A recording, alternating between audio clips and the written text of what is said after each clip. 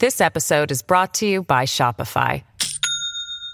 Do you have a point of sale system you can trust, or is it a real POS? You need Shopify for retail. From accepting payments to managing inventory, Shopify POS has everything you need to sell in person. Go to shopify.com/system, all lowercase, to take your retail business to the next level today. That's shopify.com/system. Hello, everybody. This is Marshall Poe. I'm the editor of the New Books Network. NBN listeners like to read books and buy them. So we thought we'd tell you that right now, our friends at Princeton University Press are having a remarkable site-wide sale. You can get 50% off books, including ebooks and audiobooks, with the code 50, F-I-F-T-Y, at checkout until May 31. You can save some real money on Princeton University Press books. I encourage you to go there and check it out. Welcome to the New Books Network. Welcome back to New Books in the American West, a channel on the New Books network of podcasts. I am your host, Stephen Hausman. I'm an assistant professor of history at the University of St. Thomas in Minnesota, and I will be your host for today's interview. And today, I'm speaking with Nadia Kim. Dr. Kim is a professor of Asian and Asian American Studies and of Sociology at Loyola Marymount University and is the author of the new book, Refusing Death: Immigrant Women and the Fight for Environmental Justice in LA, which came out with Stanford University Press in 2021, and since its release has won several awards, including the 2022 Nautilus Book Award and the American Sociological Association's Best Book Awards from the Asia and Asian America section, the Race, Gender, and Class section, and won an honorable mention from its Latino, Latina, and Latinx sociology section as well. Welcome to the New Books Network, Nadia, and congratulations on all the awards. Thanks so much. Thanks so much for having me. It's nice to hear. Why don't we start, as we like to do here on the New Books Network, by just hearing a little bit about you. Tell us about yourself, tell us about your background, and tell us how you became interested in the fields that you study, in sociology and in Asian and Asian American studies. Sure. So I consider myself a Korean American as well as a Korean Canadian, because I actually grew up in our northern neighbor. And I have a strong sense of a global diasporic transnational kind of identity, just because my family live in Brazil, they live in South Korea, they live all over the world. And so that has always been a big part of the way I see the world. And this feeds into how I even got interested in sociology, because I think one of the ways that I always wanted to connect with the world was through literature.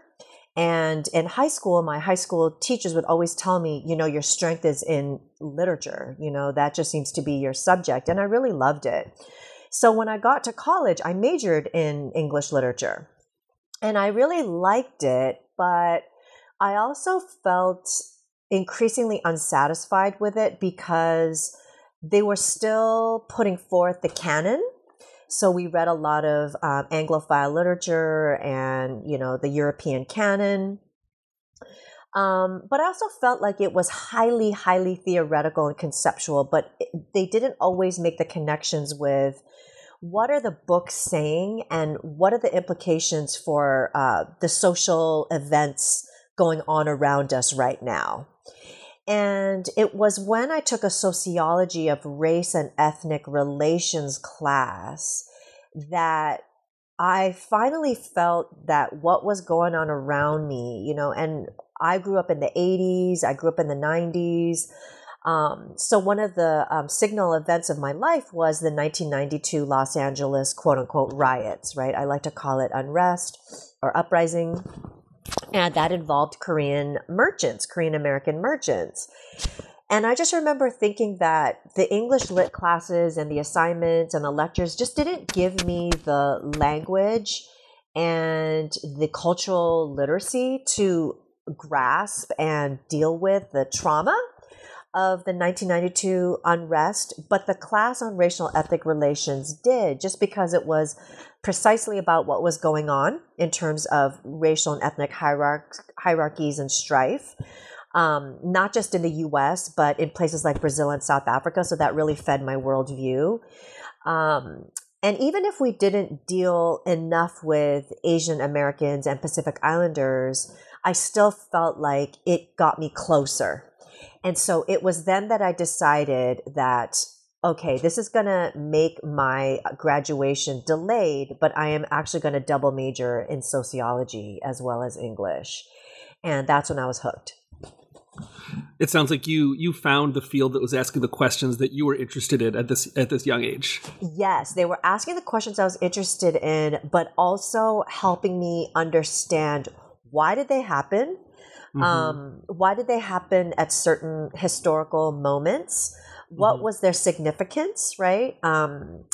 Both economically, socially, politically, historically. And all of those things are capable of being done through literature, but I just don't think the way it was being taught to me was doing that. And what got you interested in the story that you tell in this book in particular, in the history and the contemporary issues surrounding environmental justice in Los Angeles? Yeah. I think I can partly link that actually to my upbringing in St. John's, Newfoundland, Canada, which is the most northeastern, part of Canada. And I grew up basically indelibly tied to nature, nature, not built nature. So the ocean, the sea, we often just had fisher folk knock on our door every night with fresh catches of everything from, fresh fish to crab and lobster. And so it was literally sea to table, we would go pick, basically fruits and vegetables on a regular basis. Blueberries stand out in my mind. In that area. And so I think I just never felt like there was a separation between peoplehood and nature. And that's always something that has stuck with me. And then, fast forward, I'm in college and I'm organizing on issues related to Prop 187, which basically wanted to deny social services to quote unquote illegals. I was organizing around Prop 209, and these are bellwethers, in California. But this was basically to gut affirmative action policies in education, the labor market, housing, contracting. And in the midst of all that organizing, I got engaged with a campaign that assisted the Hopi and the Diné tribes in Arizona with fighting the uranium contamination of their lands and all of the adverse health effects that they were experiencing, right, which is essentially environmental racism. And I was really taken by it. But just because of the other campaigns I was working on, it was fleeting and I couldn't really devote that much time to it. But like Newfoundland, that also always stuck with me. And then, of course, you have the popularization of, quote, global warming through Al Gore's famous documentary. And then I started just on my own time learning about the climate catastrophe and, being horrified about what I was learning. And so I think I always felt that after I finished my first book, which was basically about U.S. imperialism in South Korea and how that shaped race in all kinds of ways, I decided I was going to immediately jump into a project on environmental injustice, environmental racism, classism, etc. And I knew that in LA, immigrants and non-immigrant people of color were the ones most adversely affected and therefore the ones most active. And so that is how I got into it. Why don't we take a step back and just define the terms that we're talking about a bit here? Can you give us a brief definition and explanation of what exactly is environmental justice? And then relatedly, what is environmental injustice or environmental racism? Yeah, great question. Environmental justice would be everybody's ability to live, play, work, study, and worship in their residential communities without facing hazards to their health or to their life expectancy. So, relatedly, environmental injustice is when people are denied that ability, and especially on the basis of group characteristics like race, class, immigration status, and the like. And tell us about environmental justice and injustice in Los Angeles specifically. What is the context for this book? Tell us in particular about air and about air pollution in LA. Why can breathing be so harmful throughout much of the city? And how and why is that harm meted out so unequally in the city? Yeah, excellent question related to LA. So, as some viewers may know, LA has the worst air quality in the country. And historically, that began with the auto companies, the oil companies, the auto parts companies, basically conspiring together. So sometimes there are conspiracies to essentially make everybody drive. Instead of using the public transportation that had already been set up, such as a metropolitan red line, etc. So they tore up all those tracks and built freeways and highways and made sure that people spent a lot of money on cars and oil and car parts, etc. So thus began the story of LA being the most air polluted or having the worst air quality in the country. Therefore, it starts there, but we need to understand that the story extends to the 1970s and 80s when the US decides to deindustrialize and shift towards a manufacturing economy and essentially ships most of manufacturing overseas to Asia, Latin America, and the like. And because of that, most everything you and I buy, Steve, has to be shipped here. And countries where manufacturing is commonplace, such as China, is not a hop or a skip or jump away. So what do the modes of transportation run on that ship all of the goods that you and I buy, from cars to clothes to electronics, here to LA, over there on the East Coast, Midwest? Well, they run on diesel. So we have cargo container ships that run on diesel. Then the goods are put on trucks that run on diesel. The goods are also put on trains that, surprise, surprise, run on diesel. And so the particulate matter that goes into the air lodges into people's lungs and causes asthma, other respiratory diseases, is implicated in bronchitis, emphysema, as well as heart disease and cancer. You know, we don't normally think of heart disease, but a strong linkage has been made. And so LA having the largest port, it's the port of LA and Long Beach in North America, and among the largest, you know, whether it's top 10 or it's in that range in the world, because we are closest to China, right? And so people who live around the port complex, people whose communities are often split or derailed by highways, and people who live by those rail yards are those that suffer the highest rates of asthma, cancer, and the like. And typically, those are communities of color. And in the case of LA, which is a gateway global immigrant city, it's also immigrants of color, many of whom are undocumented and or low income. And the fact of the matter is that all of us suffer because of air quality in Los Angeles. You know, I don't happen to live right by port complexes or rail yards, but I always see the soot right? From the freeways, for example, on my windowsill, on my doorsteps, it's something we have to wash off regularly. But for these communities of color that are suffering from environmental injustice because of race, primarily, and class, secondarily, they're really suffering the brunt of it.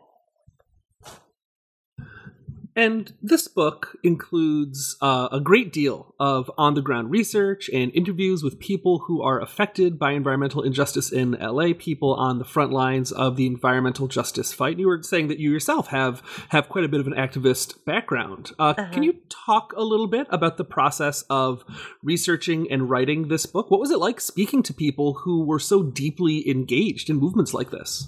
Yeah, I started this project in an unproductive way, in the sense that normally you are a member of the social movements before you ask to formally study them.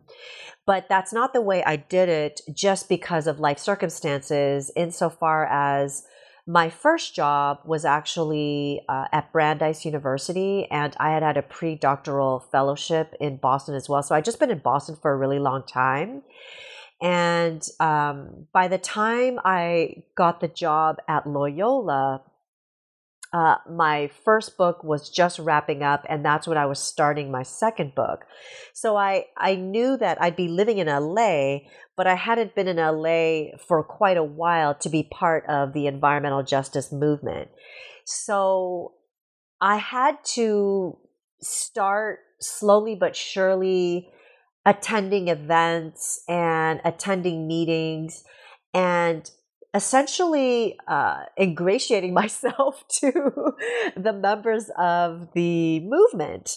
And I knew that that was going to take a while, which it did. So I just kind of started out attending events and protests and teach-ins and things like that. But I also started simultaneously telling them that I'm really interested in working on this project, trying to explain the expectations of academia, right? That I do this because in part I want to, and I'm very passionate about it, but it's also something that I'm required to do in terms of research expectations. And so they were all open to that, and that was fine.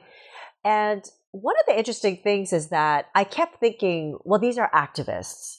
And so what's going to ensure that I gain their trust and we build a rapport is that I share my activist bona fides, right? So I make sure to tell them, look, I'm not just some professor who wants to come in and collect data, and I have no concern for the community, no awareness of what it means to be an organizer, and then I just leave and I publish stuff, and it's all for my own gain. I just thought that's what I'm going to have to do to establish trust. And I do think that played a part. But what was really fascinating is that it was when I brought my baby, and she was a young baby at the time, to the field, because as many working parents know, you kind of have to double up to get things done. That was when it seemed like the questions they might have had about me, or a little bit of the guard that they might have put up, came completely down. And I just didn't expect that necessarily. And it goes to show that research and research methodology is just as much kind of going in and seeing what emerges, as much as it is you come in with a set of questions that you hope get addressed in some way. Well, let's get into the book a bit and the arguments and the stories that you tell within. And I want to start by talking about the role of the state. All of the activism and all of the issues of environmental justice and injustice that you're talking about are happening within the context of the United States and are being shaped by policies set by the U.S. government on various levels. So yeah. Could you tell us a bit about the role of the state, particularly the sort of early 21st century U.S. U.S. neoliberal state in and the role that it plays in environmental justice, particularly as it pertains to the movements and the activism that you're interested in? Yeah, definitely. I'll rewind a little bit and I'll say that given globalization and the importation of most manufactured goods into our country and lots of other countries that have moved to a service economy, a lot of this affects other cities too. So I don't want to just single out LA, although my case study is Los Angeles, but the same goes for Seattle, Tacoma. The same goes for New York, New Jersey, Houston, Virginia, right? And so this whole environmental injustice that affects mostly marginalized communities is something that's going on everywhere. And so the state clearly knows what's going on because our economy is contingent on the manufactured goods being brought in and then being consumed.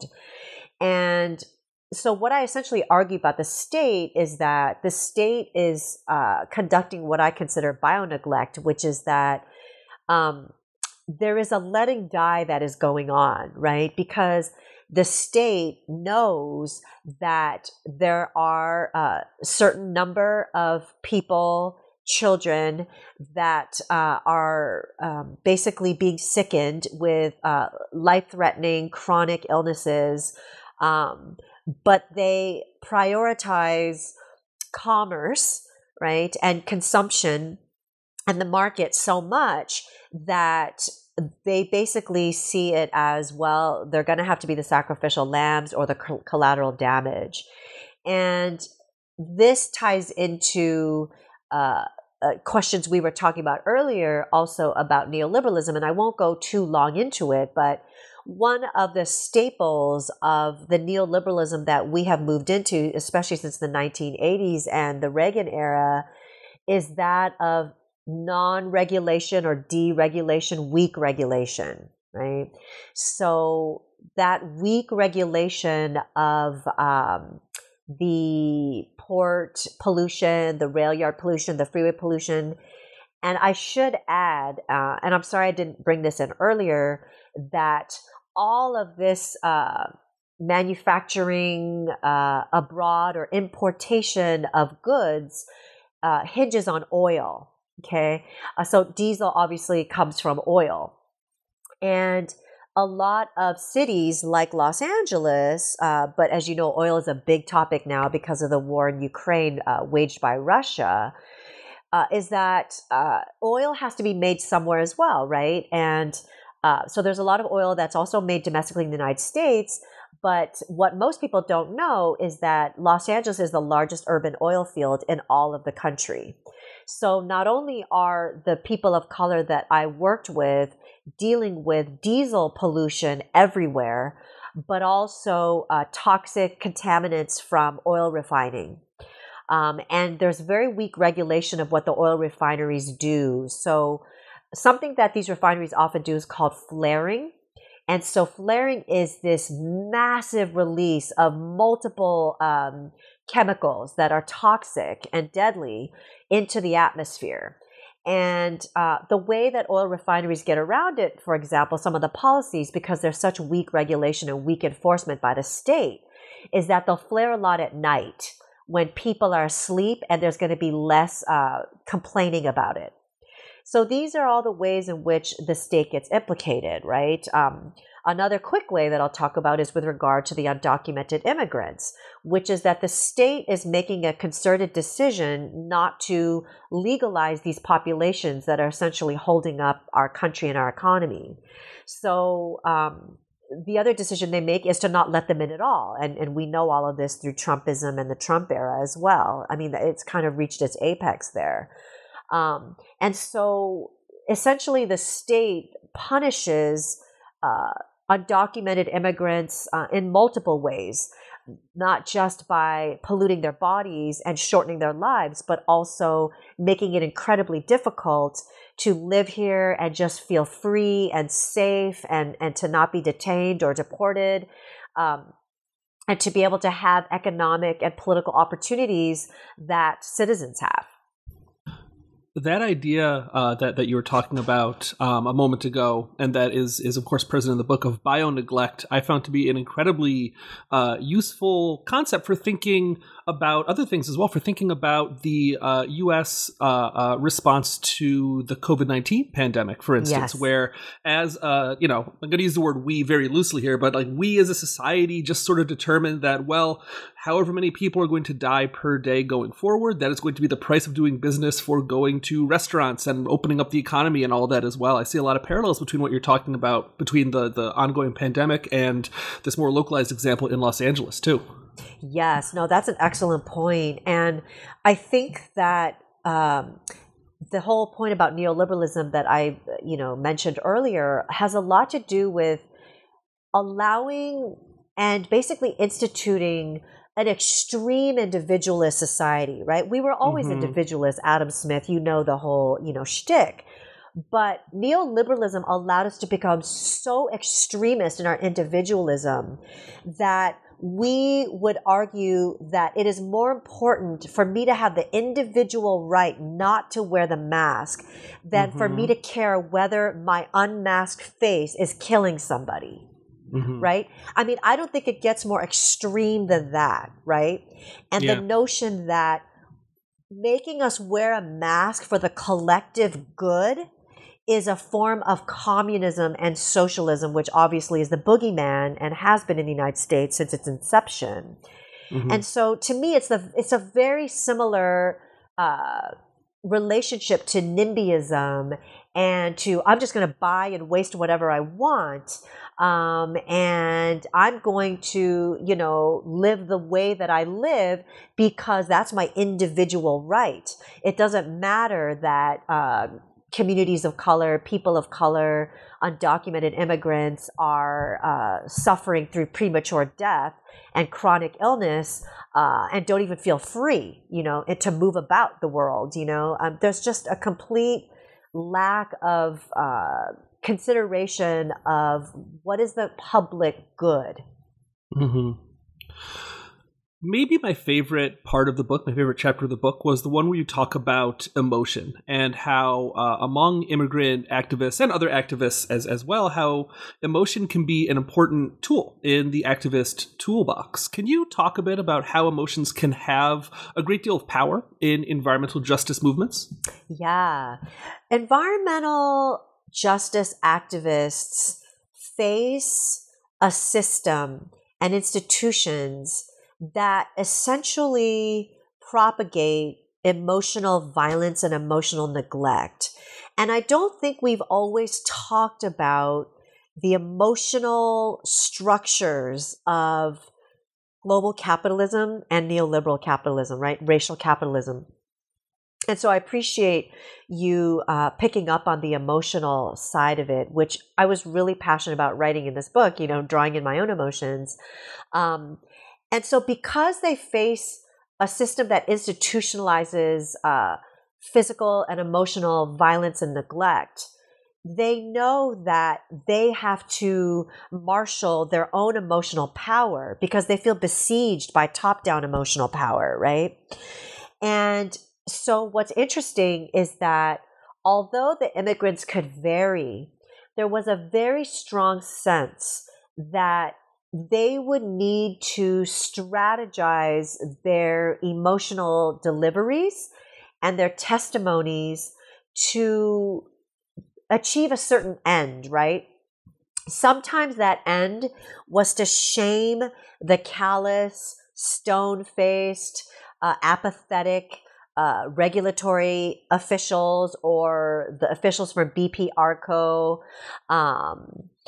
That it was to kind of shame them. So that necessitated a certain kind of emotional testimony and emotional strategy, whether it was weeping, having their child by their side who was coughing and hacking, with inhalers. Another strategy that drew on emotionality and affect was essentially trying to convince the public, the community, to join the movement. So sometimes when that was more the strategy, they would basically cull more of their angry emotions or their sense of indignation and, righteous anger, right? And in many ways, that was to galvanize residents who might be feeling like, I don't want to get involved in this. I'm undocumented. They're going to deport me if I get involved in politics. I'm just going to completely stay away, Or sometimes, residents in their community will just say, well, it's just the way it is, like what is us protesting or, basically going to these meetings, what's that going to do? Like we're powerless against this system, right? And so it was to kind of change minds and hearts.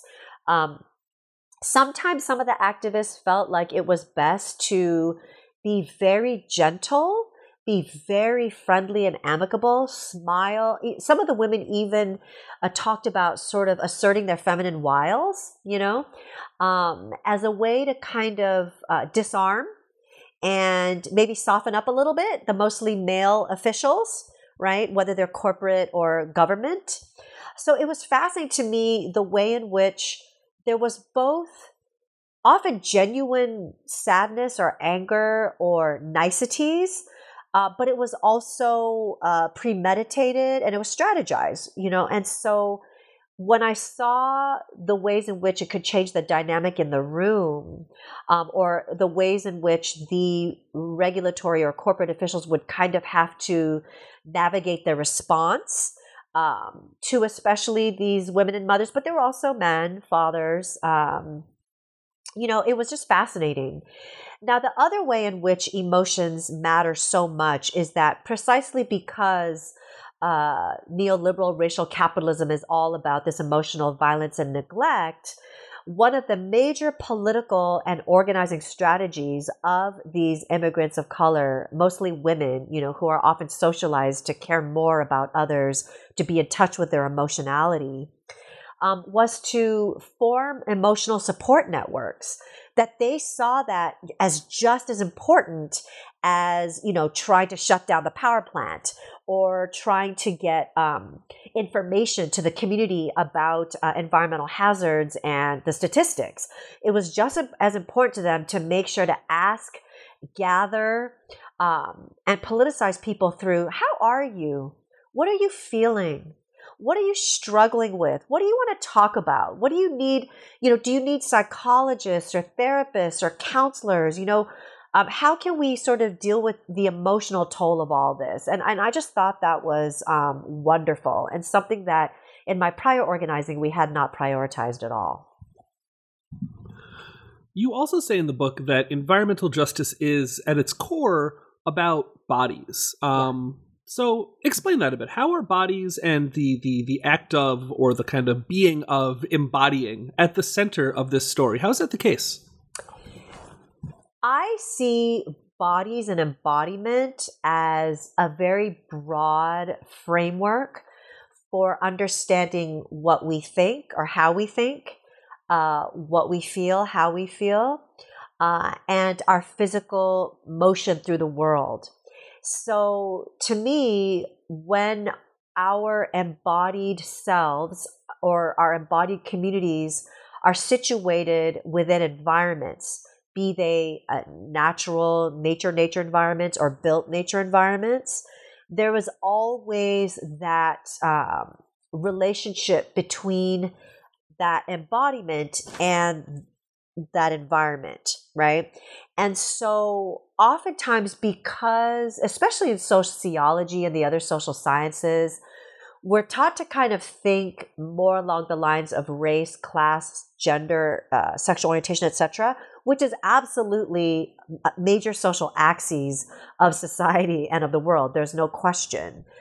But I think if we understand more broadly the fact that racialized, gendered, classed bodies are always somehow in relationship to nature, or built nature, then it allows us to see that we can never really separate the two. And so that's why, for example, in my book and other eminent scholars, I'm not eminent, but eminent scholars have said that if we want to truly understand racism and white supremacy, there is no way to do that without centering environmental racism, right? Or colonial racism, imperialist racism, settler colonial racism, right? And to me, that is absolutely true. But we need to understand that we have to think of the world in terms of the relationship, the interconnections, right? The synergies, the symbiosis between our embodiment and, the environment that these bodies are situated within. This episode is brought to you by Shopify. Do you have a point of sale system you can trust, or is it a real POS? You need Shopify for retail. From accepting payments to managing inventory, Shopify POS has everything you need to sell in person. Go to shopify.com/system, all lowercase, to take your retail business to the next level today. That's shopify.com/system. And along with emotions and along with bodies, another really important concept in this book is that of community and how people define community. So tell us, how do the immigrant activists that you spoke with, how do they define this idea of community, particularly in the book among Mexicans and Asian Americans? How is community defined in ways that is both kind of similar to each other, but also very different when it comes to questions of class and race and ethnicity? The largely Mexican, many of whom were undocumented and lower income, working class, the way that they defined community, to my surprise, was based on a collective who are impoverished. And so the way in which that was similar to the largely Filipinx immigrant activists was that community was definitely a broader collective of those who were harmed by environmental injustices, and who it also included those who were sympathetic, who co-organized, who basically tried to support the movement in whatever way they could, allyship, for example, who might have come from cleaner environments. So, for example, I'd be an honorary member of the community, right, when I was working with them.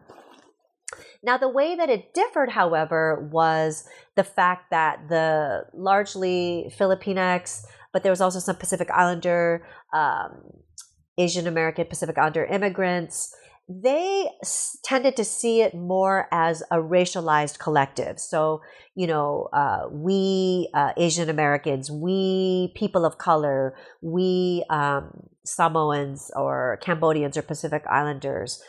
It was more a racialized collective, which is more in line with the kind of broader social scientific findings that it is actually race that is most frequently the determinant of whether a community will suffer disproportionate environmental hazards and contamination or not. Whereas the largely Mexican Latinx community really believed that the system was violent and callous towards all poor people. And that if they were not poor, that they would likely be living in a community that had much cleaner air, soil, etc. So that was very fascinating to me, because given that the communities were mostly Latinx, predominantly Latinx, that I thought that they would kind of see the we and the us that was being aggressed against as us Latinos, right? Us Mexicans, us people of color.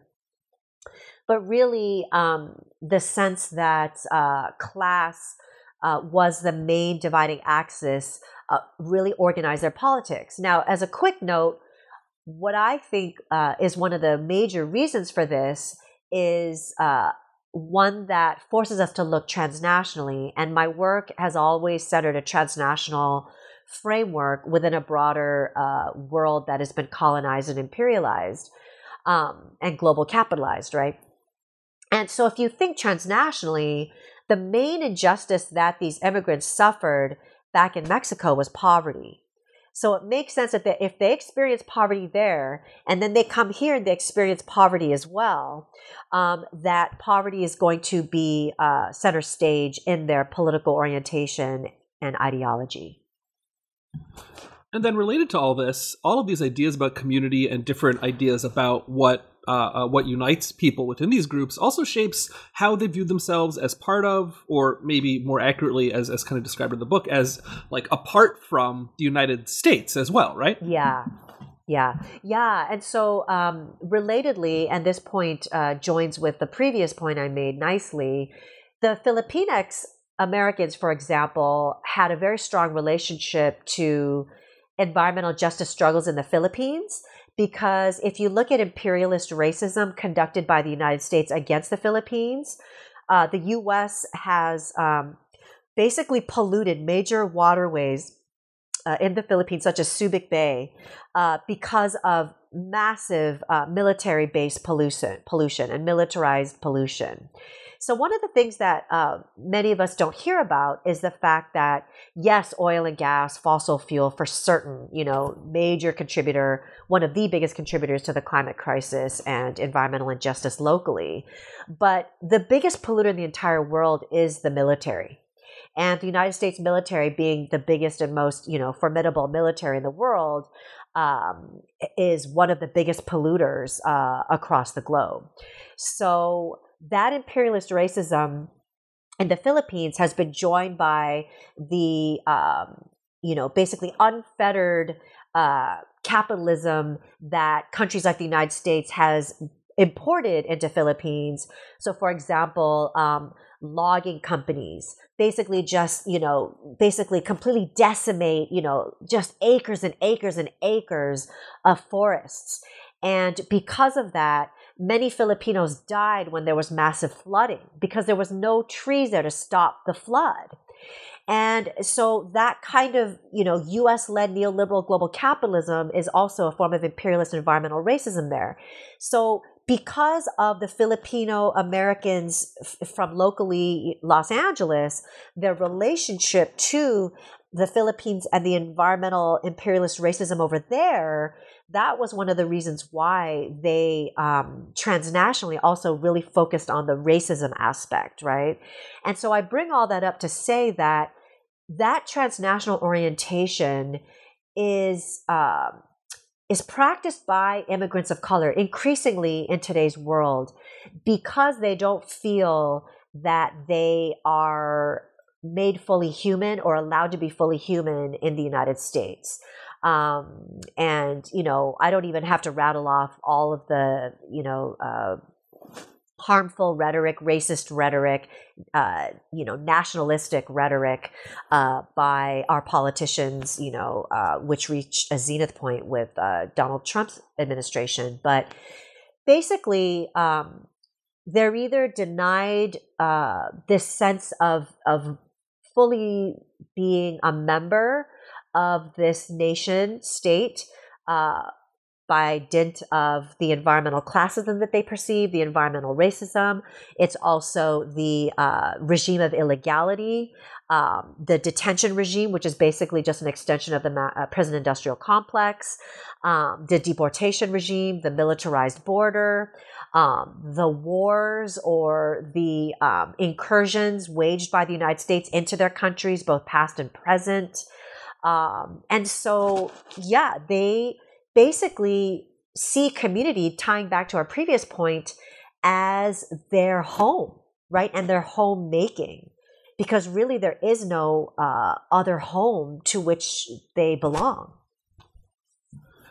And that separation, what you call in the book in a phrase that I really loved and underlined and wrote a little exclamation point next to when I was reading the book, that separation, what you call an unwillingness to genuflect to the American state. How does that shape ideas about politics and politics? And by politics and politics, I mean politics with a lowercase p and politics with an uppercase p. No, it's really fascinating because these activists, if you ask them about any local political issues related to their community, and it doesn't just have to be about environmental justice, it could be about what they think about police treatment or what they think about schools. Because one of the things that I also study in the book, which I haven't mentioned yet, is the school reform movement.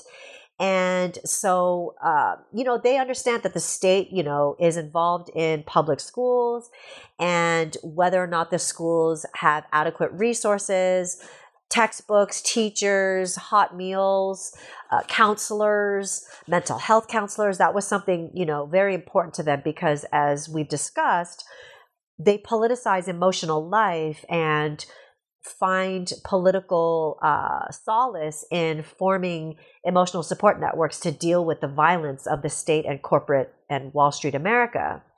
So, interestingly, you ask them about local municipal politicians and bills and ballots and issues. They know everything. So that was the small p. But when it came to federal politics and federal issues, they were uninterested. They were detached. They did not feel that had direct relevance to their everyday lives and to their political activism.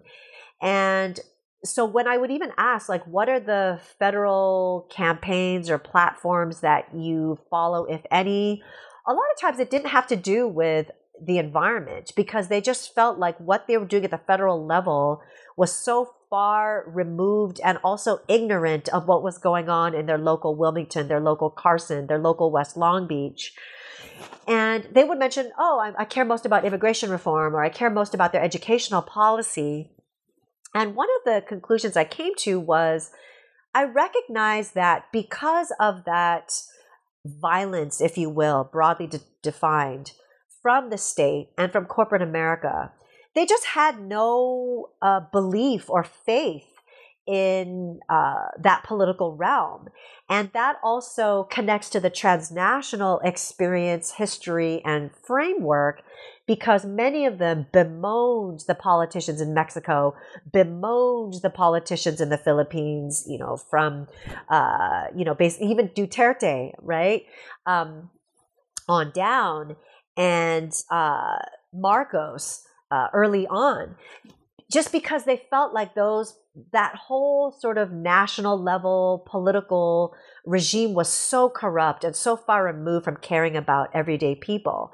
So, and again, recall that this is also a state that is violent or racist nativist against immigrants and illegalizes them. So, they really focus on, look, I care about the actors, political and otherwise, who are local, know and embody our community. So by embody, they know what it smells like, looks like, feels like, the pollutants. They know the hot spots. They've seen them. They see the big oil refineries, the train yard. They know all that. So even if some of those folks are corrupt too, or turn a blind eye, or are bought by the oil refineries, they're bought by, the ports or whatnot, that at least with them, we have more of a fighting chance because they're not completely disembodied from our community in the way, for example, Barack Obama is. And don't get me wrong, many of the Asian and Latinx immigrants loved Barack Obama, but did they feel that people at the federal level, elected official level, embodied their community and therefore could sense it, care about it, want to do something about it? Absolutely not. And then finally, you end the book by talking about young people in another pretty remarkable chapter. Often you're talking about the children of the people that you are interviewing earlier in the book and writing about earlier in the book. So how do these young people conceive of these issues, of politics, both big P and little p? And how and why is age this kind of often under-addressed lens of analysis? Yeah. I'll start with the last part of your question. Interestingly enough, there has been some work on citizenship by Iris Young and others who address the lack of political recognition given to young people.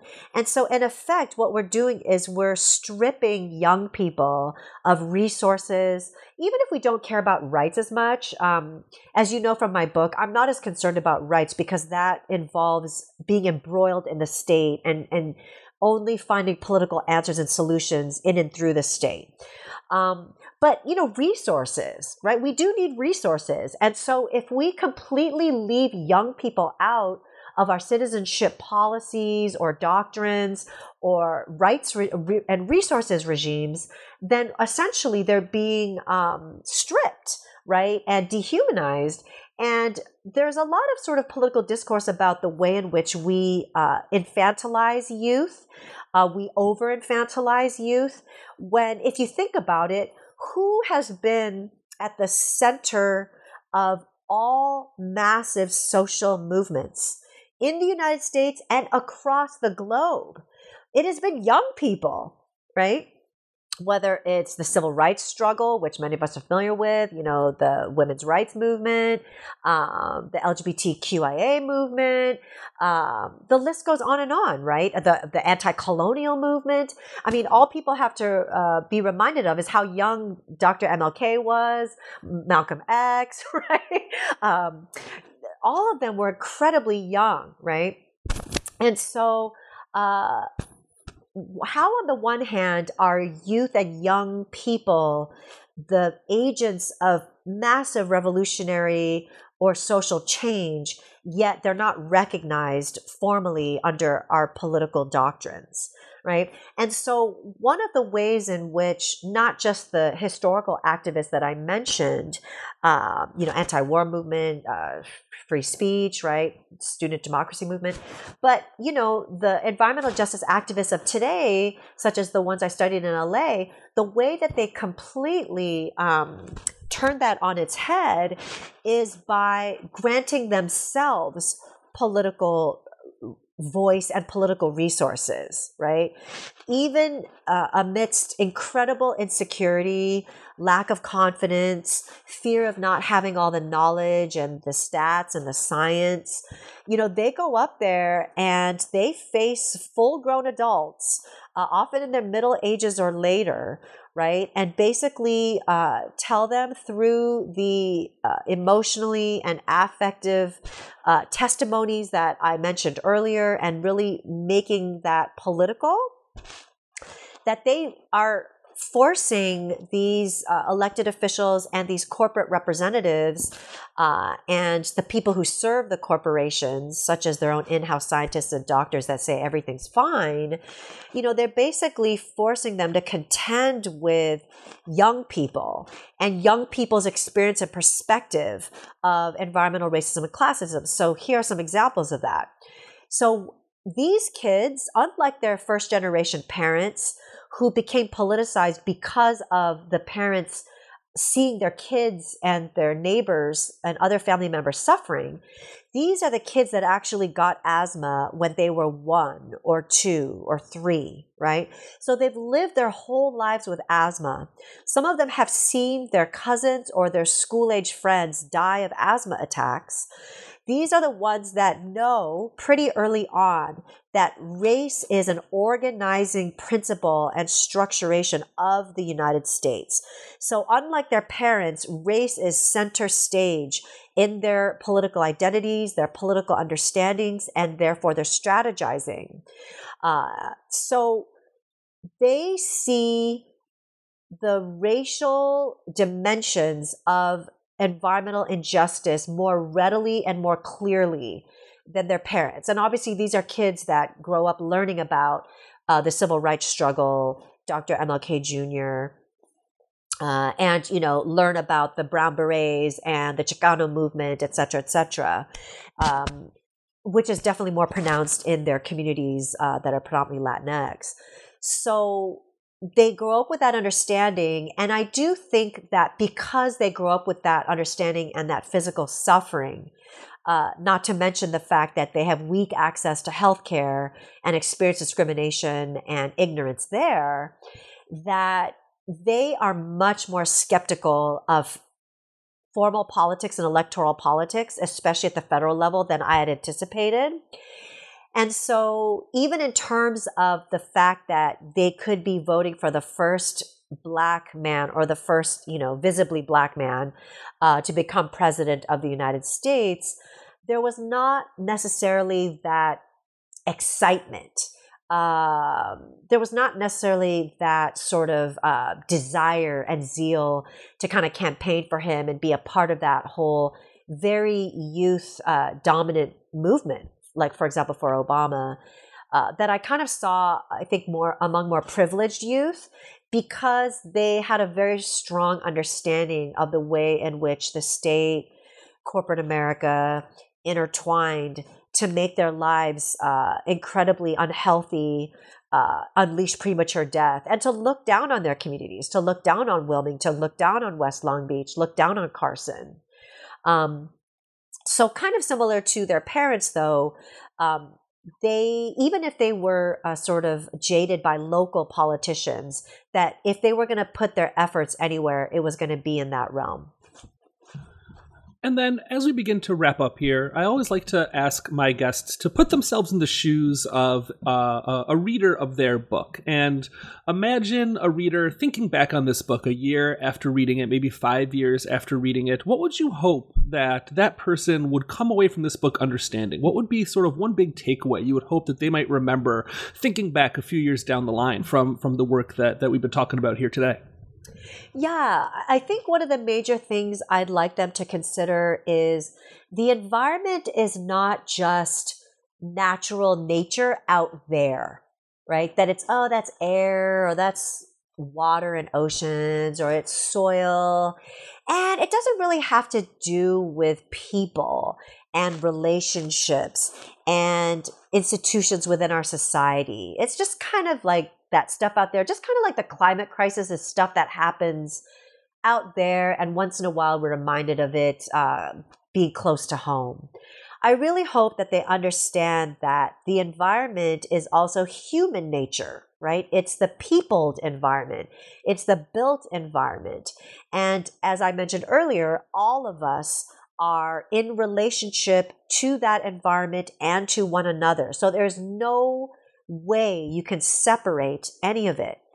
And by extension, all of us are implicated in terms of what pollution exists, how much that pollution is unleashed upon people of color, low-income people, immigrants, especially the unauthorized, and that we have to think again, going back to kind of the COVID-19 pandemic example, about the collective. So even though I don't want to take the focus away from the activists of color themselves, especially many of them being women and mothers who get no political respect, and I don't want to individualize a phenomenon that is highly embedded in our system, I do want people to think about how much the world is defined now by oil, fossil fuels, consumption, residential segregation by race and class. And I would really like people to think about, how do we address those structurally?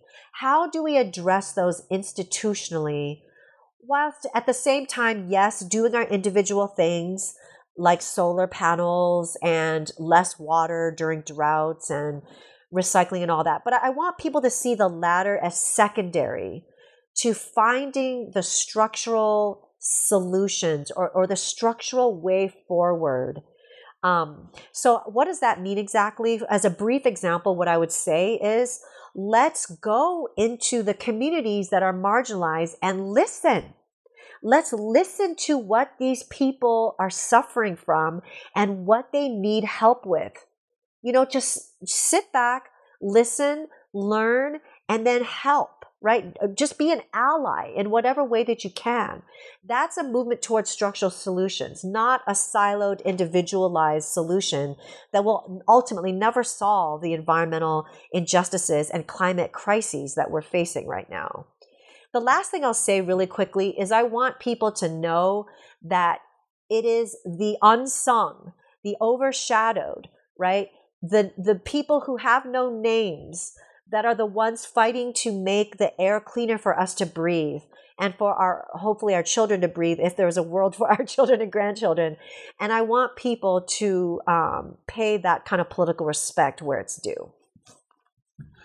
As I was reading this book, I was I'm a historian by training. I teach history, which is a related field, of course, to sociology, but it's its own distinct thing. And as I was reading this book, I was thinking, in history, so often we can fall into the trap of, writing or teaching or whatever is telling the stories that we tell that are basically like, things were bad. A bunch of stuff happened. They were still bad after all that stuff happened, right? And what I liked about this book is that it was a story about people, sitting up and taking notice, about people doing things, about people seeing problems in their community and, organizing and engaging as activists in trying to make things better. And I'm not saying that that's necessarily a difference between history and sociology, but it was just refreshing to read a book like this about people doing stuff and trying to make the world a better place. So I really appreciated that. That was one of my big takeaways that I'm going to come away from this book understanding.